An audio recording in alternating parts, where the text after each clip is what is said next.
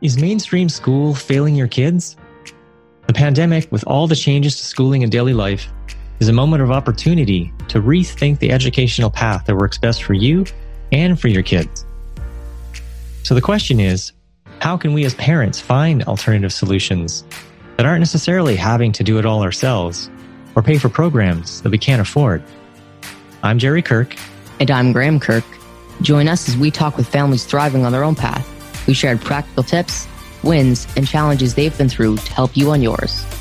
We interview educational experts and parent entrepreneurs with education solutions for the modern age, so parents wanting a better alternative can make confident, informed choices. Welcome to the Modern Education Movement Podcast. You're ready for change. And so are we. Welcome back to the Modern Education Movement Podcast. My guest today, Michael Barton, has a very special message to share that comes from him personally.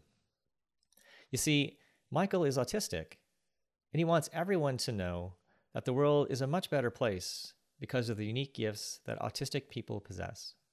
Now, while he's still at a young age, he's already published 2 books and given over 100 talks on autism, Asperger's syndrome, and neurodiversity. Now, his talks focus on the positive aspects of being autistic, which are designed to inspire people and break down the barriers that autistic people face. Michael also advises companies on their diversity and inclusion policies surrounding neurodiversity. And these days, he works as an e-commerce data analyst for Audavia, which makes him just one of 16% of the autistic population in full-time employment. Now, in his spare time, Michael doesn't sit around. He's quite an accomplished musician. I listened to a number of his YouTube performances. He plays jazz piano, bass guitar, drums, even some pretty nifty spoons with a variety of bands. And on top of that, he's also a black belt in judo and enjoys rock climbing. So, Michael, welcome to the show. Thanks for having me, Jerry. Mike, how are you doing these days in the midst of the ongoing pandemic? Well, I think it's safe to say, nobody's enjoying the pandemic. It's proving difficult for everybody, and different people are being challenged in different ways. When it comes to my job, I'd already been working from home once a week, so making the transition to work fully remotely was absolutely fine. I guess I was very lucky in that sense to be able to just work from home. My job was unaffected by the whole furlough scheme. Yeah, and in fact, I found for a lot of people, I've been self-employed for many, many years. I used to travel a lot for my work. I'm doing a lot of consulting with companies, and I'd have to be on site. So that certainly changed for me. But yeah, for most of my life, I've been kind of working from home. And I've noticed a lot of people have actually enjoyed that. They don't have the commute they have to worry about. For some people, if they have an office space with no windows, now they can enjoy the view outside while they're working from home. So there's certainly some benefits as well. Yeah, absolutely does have its benefits in that sense. No commute. I can make my own lunch every day, get to walk my dog at lunchtime. It's good in that sense, all while my actual work is unaffected, because obviously with Zoom and Google Meets and other platforms, I can still meet with my colleagues, and yeah, my work is not at all negatively affected, which is really good in that sense. But obviously on the other side of things, my hobbies have obviously taken quite a hit. So mentioned that I am a black belt in judo. I used to train every week, sometimes twice a week, and I now haven't done judo since March last year. And yeah, really looking forward to getting back into it, albeit slowly, because I'm sure my fitness has dropped a bit. And also, yeah, I can relate to that. Yeah, and also in terms of music, because one thing I certainly did quite a bit was jam sessions, which is basically a group of musicians at a pub, usually playing blues music. You put your name on a list, and then the organizer just puts 4 random people together in a band, and you play a few songs together. And I think it's great because we get to meet other people, you get to play music live on stage in a pub, and I just absolutely love doing live music. And yeah, that's something I've really been missing during this whole pandemic, where you're not allowed to go to the pubs and play with other people. So for sure, yeah, absolutely. More the downsides. How did you get into music? It's pretty amazing just how many different types of instruments you can play. You have quite a talent.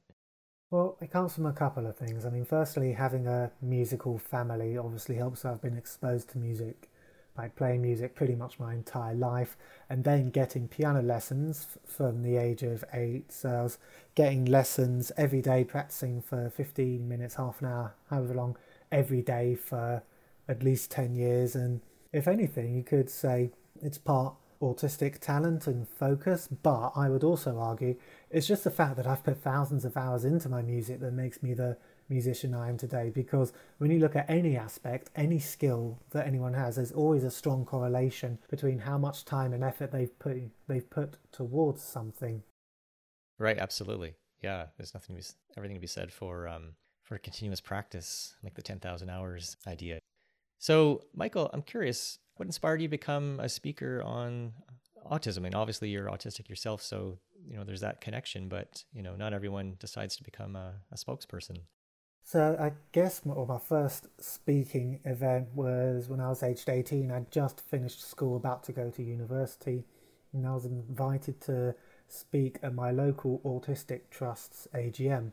Now, I've been involved with them for some time, not just from when my mum went to them to try to understand more about me, really, but also it links into how my first book, It's Raining Cats and Dogs, came about. So when I was at school, one of the difficulties I faced was people using expressions and metaphors which are very common in the English language. Now, because autistic people have a very literal way of thinking, as a child I found it very difficult and confusing to understand these different phrases and expressions that people were using. So what we did was we had an exercise book. I drew a picture of the first thing that came to my mind, and then my support assistant would write what it really meant below. So this system meant that I got to learn numerous idioms and expressions, but it also helped my teachers, family and friends alike to understand how the autistic mind works. So then, when I was a teenager, I started writing a column, just had one page for my local autistic trust's newsletter, which was a page about what it's like to be autistic, as well as a few examples of these drawings. And so, yeah, that culminated when I was 18, about to go off to university, when I couldn't contribute to this anymore, and I gave a talk at their AGM, which turned out to be very successful. And I guess it was from there that I started, looking at more opportunities to speak, and word about me got out there, and here I am today. Discovered you had a real gift to communicate, both through writing and drawing and through speaking. So that's great. And it's not just, you could say it's a gift, it's also practice, because what helped me with my speaking, what gave me an advantage, was that from a young age I was performing music, I was performing pieces in front of family, I was performing at school. And at secondary school they had a thing once a month called informal concerts, so you didn't need to be part of the school's bands or orchestras or anything like that to play. It was just for any musician to just sign up and play in front of an audience, which I think was a fantastic opportunity to give musicians the chance to perform in front of an audience, because it's one thing to practice yourself, but I think just any musician needs that valuable skill of having the confidence to perform in front of people, and having this very low pressure setting to give people that invaluable experience was really useful for me. That plus being part of a family band, having been gigging with them since I was 11 years old, meant that by the time I started giving talks, I was already very comfortable performing in front of an audience. Absolutely. Yeah, that's great to trace that back. So how would you define autism for the people listening? So the dictionary definition of autism is it is a lifelong developmental condition that affects the way a person interacts and relates to other people around them. But it's important to remember that it doesn't only just affect children who are autistic, but obviously autistic children grow up to become autistic adults. And while adults may find mechanisms and strategies to help them overcome some of their difficulties, that doesn't eradicate the difficulties altogether, of course. Sure, absolutely. So how common is autism? Different people suggest different rates. Most recently in the UK, the Autism Research Centre in Cambridge suggests around 1 in 57. The CDC in the United States suggests around 1 in 54, which is about 1.9% of the population. but obviously this varies state by state, and this rises to as high as 3.1% of the population in New Jersey who are diagnosed as autistic. But I stress here, this only applies to people that are actually diagnosed as being autistic. I mean, there are obviously people out there, not just children, but adults as well, some in their 40s, 50s, however old you want to get, that are yet to be diagnosed, if they will be diagnosed at all. So these are really just estimates based on who we know is currently diagnosed. I need to add another point here. It's not just people realising I am autistic or I'm not, but also because autism is a condition that's defined by what people cannot do, there are children and adults as well, but particularly adults I find, that may not want to get a diagnosis because of the stigma associated with having a condition that can be very all-encompassing for some people. People don't like to be defined by what they cannot do, and that's kind of how many people feel an autism diagnosis would see them being portrayed as. Now, I know you're really passionate about emphasizing the positive aspects of being autistic. So let's change the focus instead of just what you can't perhaps do as a autistic person. What are some of the inherent benefits and exciting possibilities as a person with autism? I mean, that's exactly what I want to do in my talk, say that there is another side to autism. We shouldn't just be defined by what we cannot do, but we have many strengths and abilities as well. I mean, I've already implied my focus and ability to concentrate on things for long periods of time, which has led to me becoming the proficient musician that I am, and our consistency and reliability as well. I mean, nothing is like a routine, which some people argue may mean we are more strict and less flexible. But when we have a really solid routine, it means we can be hugely productive in areas that we wish to work on. And I guess I should also mention our attention to detail, which is, I'd say, far superior to that of neurotypical or non-autistic people, which means we can pick out lots of small details which most people usually miss. Right, absolutely. Which, in the right context is a huge advantage, 100%. So what was your experience like going through school as an autistic person? The simple answer is complicated. There's quite a lot to this question, so I'll try and break it down a bit more. So as a child, I was non-verbal until I was 3 years old, which posed difficulties for other people as it is. And off the back of this, age 2, I was diagnosed with PDD-NOS, which stands for Pervasive Developmental Disorder Not Otherwise Specified. Now, despite the long name, it basically means I'm not developing in a typical fashion, which meant that I was sent to a special unit outside of mainstream education because it was assumed that I had learning difficulties, being unable to speak. Now, I then transitioned into the unit alongside a mainstream primary school. By about age 5, I was speaking normally, and then I was able to join mainstream school with one-to-one support, which I maintained throughout my time at junior school. And at age 7, I received my current diagnosis of autism, but they did say treat as Asperger's syndrome. Now, that's not a diagnosis that's currently being given, but the basic difference is people that have Asperger's syndrome don't have the delayed language development. But I was late talking, which is why I didn't receive that diagnosis, but obviously soon became clear that I was quite a capable learner, and in subjects that I was interested in, for example maths and the sciences, I would be doing very well, if not be top of the class for those subjects, because that's what my brain was wired towards. It was just with other subjects like English, where I didn't have the motivation or didn't really see the point in learning about them, but the school was saying, no, you have to learn about this. I found that very difficult, and obviously made me a difficult pupil while I was at school. As an adult, nobody wants to be taught things that they don't want to learn, but pupils simply don't have that autonomy. So yeah, school was a difficult time for me in that sense. And obviously there's also the social side. Autistic children need to be explicitly taught social skills.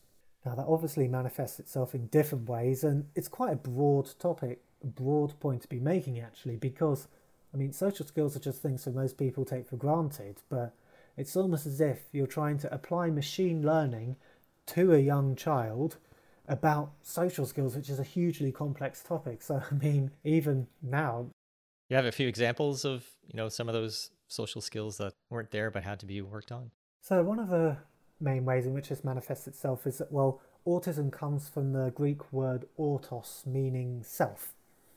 So this means, obviously, as a child, I was very self-centered and didn't spend much time or brain power thinking about other people. So there's a concept called theory of mind, which means having the ability to work out what another person is thinking or what their intentions could be.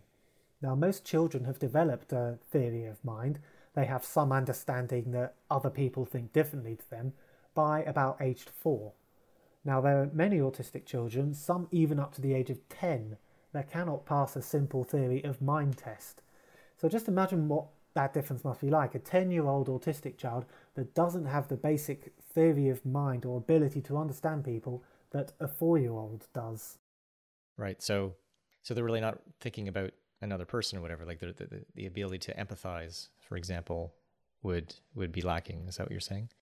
That is what I'm saying. It's just, as I said, that's just down to how our brain is wired. And I mean, that's what spawned the myth that autistic people lack empathy. It's just, well, our empathy is wired differently to yours. I mean, I mentioned that autism is a developmental condition, but that does not mean that our empathy circuits and other circuits do not develop at all.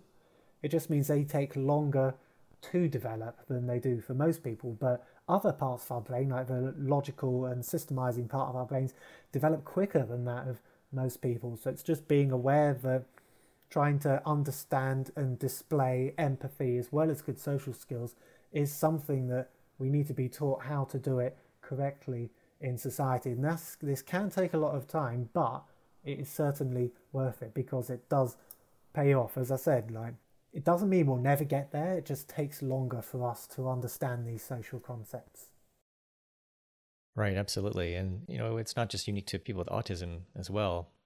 Certainly, each individual is unique in a lot of different ways. And I think that's one of the challenges with standardized education, as you point out, is kind of an expectation of everyone having to kind of go at the same pace and learn the same things at the same time. And, that doesn't bode well for people who have particularly, differences in developmental stages. So what would you say are what's like an ideal learning environment for someone with autism? If you were to create that, I'm looking for parents out there, right, who maybe have a child with autism or are kind of wondering maybe if they do, what are some of the ways to support that child in learning successfully? That's quite a difficult question to answer. And one of the reasons being is that, well, there's a saying in the autistic community, once you've met one autistic person, you've met one autistic person, because even though it is a condition which we're all diagnosed with, that's only one dimension in the whole sphere of being human. Like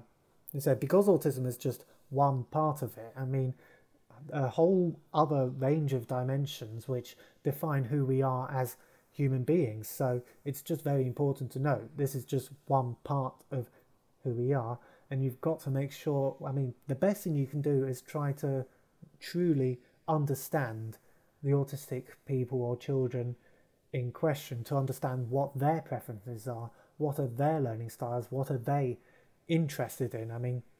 Things that I suggest that would work for autistic people, I can suggest it in quite a general sense, and I can say what has worked for me, but there are going to be other autistic people out there for whom it doesn't really work at all. If you get a young girl, for example, of course they could be thinking very differently to me. Their way of thinking could be quite dramatically different, even though they could also be diagnosed as autistic. So, the best step is to truly understand the individual in question. And in terms of learning environments, it's just trying to really appreciate their learning styles and just tailor everything to them as much as possible, and trying to include topics and contextualize what you want to teach them in areas that they are interested in. Yeah, I think what's one thing that's really jumping out for me in what you've been saying is, and I think that's true of most kids, right? That when given a chance to really focus on what they're interested in, what they're motivated in, that's really where the learning happens, and that's where they're absolutely. It is just more binary with autistic children. Like, we're more likely to be really interested in something or not at all interested in something, which is why I said I struggled with English lessons at school, because it's not just I'm only a little bit interesting, it's just I had no interest in reading a piece of text and then trying to answer the question, how does Peter feel? Like, what if that story is written 20 years ago and Peter's all grown up now? Like, how am I supposed to understand how he feels? Right. Yeah. So it's a strong, there's no in between. It's either like you're really into it or not at all. So just from a communication standpoint, then when dealing with a situation like that, how do you communicate that, or how do you work through that? Can you give some kind of example I can work with? Sure. Well, just so where, so this example, it's something you really don't have you're asked to do something, you really don't want to do it. Say a student in that class, like in your situation, how did that look, or how did that unfold? The thing is, as an adult, I mean, many adults do have the autonomy to say no when they really don't want to do something, and other adults tend to respect that. But with children, particularly in classroom settings where things are more rigid and strict, and they usually don't have a say in their implementation, when they just say no, that can be seen as challenging behaviour. And when you do come across, well, what can be considered to be challenging behaviour, you've got to, as I said, think of it from their perspective. I mean, autistic people aren't malicious. It's not in our nature to be naughty. It's just, obviously, autistic children have communication difficulties, and you've got to remember that behaviour is a form of communication, and it's up to the neurotypical people who, relative to us, have good social skills and a good understanding of other people. It's up to you to really show that. What do you feel like society in general could do more to support people with autism, in addition to what you were just sharing there? Well, I think it generally boils down to becoming a more tolerant and understanding society as a whole, just understanding that everybody is unique, and different people have different abilities and challenges. And at the same time, I mean, we often are quite easy when it comes to accommodating more visible difficulties, like if somebody's a wheelchair user or somebody has a broken leg. But when it comes to something like autism, which is an invisible condition, it can be much harder for other people to truly appreciate our way of thinking, or to understand how we react to certain situations. So I guess it's, as I said, it just boils down to being more understanding towards other people. You don't know what another person is going through at that particular time, and with any kind of behaviour, with autistic people or not, there's almost always a logical reason behind why people behave in certain ways, and it just, as I say, just takes being a kind, tolerant human being to try to understand and appreciate that they may be going through a difficult time, or just they're in an uncomfortable situation. Absolutely. And I think a lot of times it just comes down to expectations or assumptions. When I was looking at some of the drawings, from your book about hanging on for a second, right? The picture of the person like literally hanging from a cliff, and then what it really meant underneath it.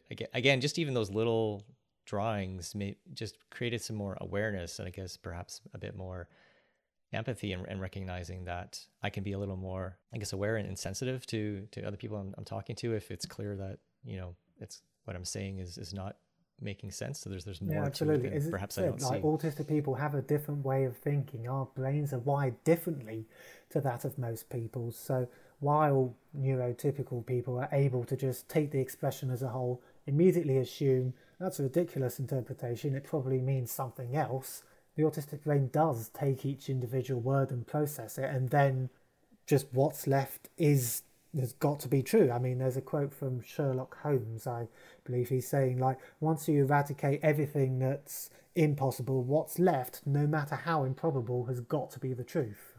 Interesting. Yeah. Actually, I'm a big fan of Sherlock Holmes. Glad you brought him up. I always enjoy any time I can find Sherlock Holmes shows online. So one thing I'm really curious about too is you mentioned in your bio that you're full-time employed, which sounds like you're really enjoying your work. Yeah, I mean, as I said, I do mention in my bio that only 16% of the autistic population is in full-time employment. Now, that figure was taken from the National Autistic Society, the largest autism-specific charity in the UK, yeah. But it just shows that, well, the employment rate for autistic people is very dire, and that's because, I mean, I think that I mostly pinpointed down to the interview process, which is biased towards social skills as it is. Even for jobs like I work as a data analyst, like it's much more important for me to be able to code and have a logical way of thinking and a good attention to detail rather than be able to make small talk and have good social skills, because 90% of the time I'm given a problem which can be solved with code. Whereas I understand in a sales position, you need to be able to communicate with other people, but as I said, when working with numbers, I don't need to have a particularly good aptitude with other people. I mean, obviously you want to be Right. able to... It's not your top skill that's Absolutely, required. but the interview process suggests that, well, you are looking for people that you are more likely to get on with. It's just a natural human reaction to prefer people that you get along with. So it's actually better to have things like practical tests in the interview, which truly demonstrate the skills that are required for the job. Interesting. So curious too about entrepreneurs who are autistic as well. Do you know of any? Like if full-time employment is often a challenge, and in these days, you know, in the environment we're in, it's more and more harder for anyone really to get paid employment. What about people who are autistic becoming entrepreneurs? Yeah. Yeah, I do know of a few autistic entrepreneurs, a number who have gone on to give talks full time. And yeah, it's certainly, I think, a good alternative to employment. But at the same time, obviously, being an entrepreneur brings its own challenges of like organizing yourself. And then I think you need the skills to be able to approach other people and really just get contacts and be able to do your own work from there. So being self-employed does bring its own set of challenges, but I certainly can say it can be attractive to autistic people because, well, you are your own boss. You're just working with yourself, essentially. I mean, I don't know what the self-employed rates for autistic people are, but yeah, I'd certainly say it is a viable option for a number of people. So for parents out there who are listening and you know, maybe wondering maybe a bit more, or have perhaps been thinking for a while that maybe their child might be autistic, what advice would you have for them as they try to think through what to do? So, I mean, it's obviously in parents' best interests to get to know their child as well as possible. Now, in the UK, if you were to get an autism diagnosis, the first thing you should do is contact your GP or general practitioner, and they'll essentially refer you and put you on a waiting list. I would say it's quite a long waiting list. It can often take 2 years from referral to diagnosis. So if you're thinking about it, start now, really. Also, from an education perspective, in this country, when I was a child, I was given a statement of education. Now it's called now an ECHP, an Education, Care and Health Plan, which is basically a legal document that says to the school, my child is legally entitled to have support within the school. So that's certainly an avenue to pursue as well, because, as I said, the education system is not designed for the outliers, for autistic or other neurodivergent children. So any support you can get, you need to start thinking about accessing it as soon as possible. So what else would you like to say to parents and others listening out there to this conversation just around our topic today? I mean, I'd certainly like to mention more positive notes as well. I mean, autistic children in particular often develop, special interests, an intense interest or obsession with a specific topic, which is extremely important for autistic people. It's kind of like our getaway from a chaotic world, because if we have one area where we know absolutely everything about a specific topic, it can really help us to decompress, to wind down, and it's a great source of just, having your happy place, essentially. And on top of this, it means we can become world experts in almost quite niche fields of interest. So I'd say actively encourage children to work on and indulge in their special interests.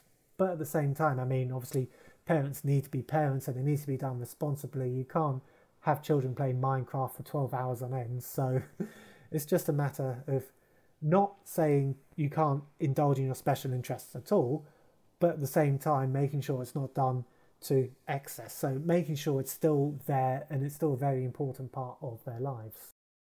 Is part of becoming like diving into a topic, becoming really knowledgeable, is part of that a sense of like control of one part of one's environment? Is that a big part of it? Yeah, absolutely. I mean, everybody likes to have control of their environment in some way or another. And I think this is, if I can say this, almost an autistic coping mechanism to learn everything about a specific topic so that we have that one area of comfort, of reassurance. Fantastic.